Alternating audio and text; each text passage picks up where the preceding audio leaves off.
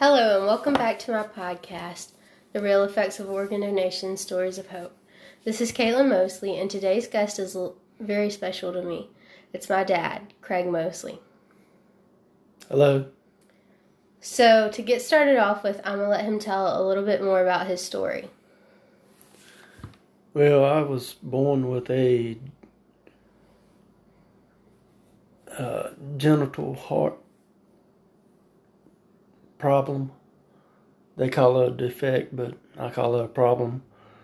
I had transposition of the great vessels. Basically, my heart was pumping backwards. I went through surgeries from beginning at 14 days old and multiple devices, pacemaker, defibrillators, cardiac resynchronization therapy devices. Eventually, it ended up where I was unable to work. I was out of work for a while. Then I got worse.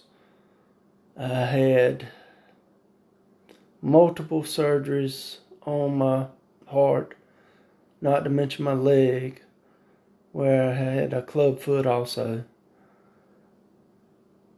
I was partly paralyzed from a stroke when I was 9 days old. I still have effects from that. I had several different experimental procedures.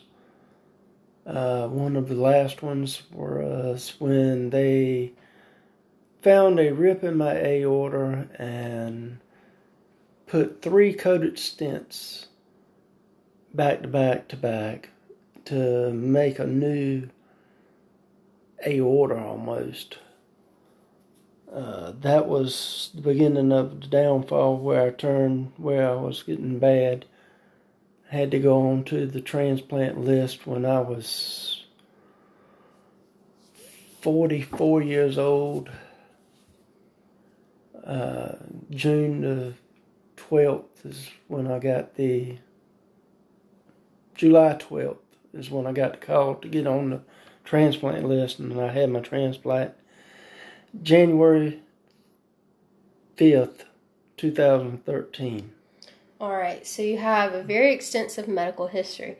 Now, for the people that don't really know much about a heart transplant, what it all is entailed within a heart transplant?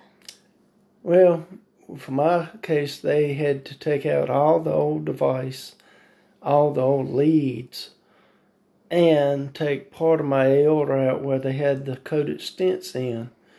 But what that entails is they go and receive a heart from a donor that is generous enough to share organs for someone that has passed away, and they take that heart and install it into another person, which I received mine, and it's done so well. Yes, it has done well. All right, so are there risks after getting the heart transplant? What all is the risk about maybe any terminology or anything that is going to happen after the transplant? Do you have to continue medication? Explain that process for us, please. Well, yeah, I would be on anti-rejection medicine, which suppresses my immune system, which tells the body that this heart is supposed to be here, but the body makes natural antibodies and tries to reject the foreign object, which is my heart.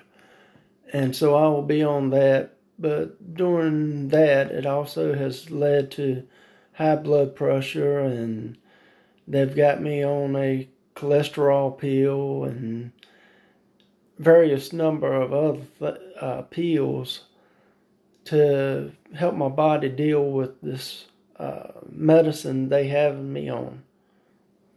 All right, so it's not just a one-time done deal. You have to continue to work at it. So tell a little bit more about your point of view as a recipient.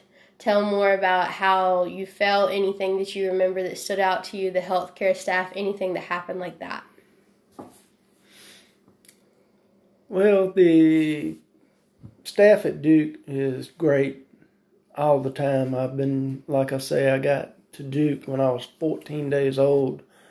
They did my first procedure then, and I've done multiple other things, but all the staff has been great. Every time I go on the floor where it was the heart center, all the nurses and caretakers and everyone that did anything was great. They helped me through trying to figure out, or they figure out what could help me the most. I remember when I went back for a follow-up, one of my doctors actually told me they were at the last straw for me, and it was a blessing from the Lord that I received my heart when I did, because they didn't know exactly what they were going to be able to do. All right. So we know that your heart transplant gave you another chance at a life, because you just said that you were at the end of your straw. So what would you say to someone who is considering becoming an organ donor? Any type of organ donation that you can sign up for, be it a living donor for kidney or whatever else. I've got a friend that has had a kidney transplant, and it has helped him immensely. It changes somebody's life, that's for sure. They are very blessed to receive any type of organ, and there's so many people waiting in America today and all around the world also. But it's just something that is needed more and more. All right. And we're just going to wrap up with this. Do you have any words for advice for any person that may be listening, or words of encouragement? Well, I've always looked to the Lord for my strength. And I just say, just look to Him for whatever you need. It may not be a heart transplant, or you may not even need any kind of medical thing, but just look to Him for your guidance and your well-being, and just pray to Him and hope and pray that He will provide, which He will if you follow Him correctly. All right, everyone, that was Craig Mosley, my father. I hope you have enjoyed this podcast, and I am excited to bring new podcasts upcoming. Thanks again. Consider becoming an organ donor, and have a great day.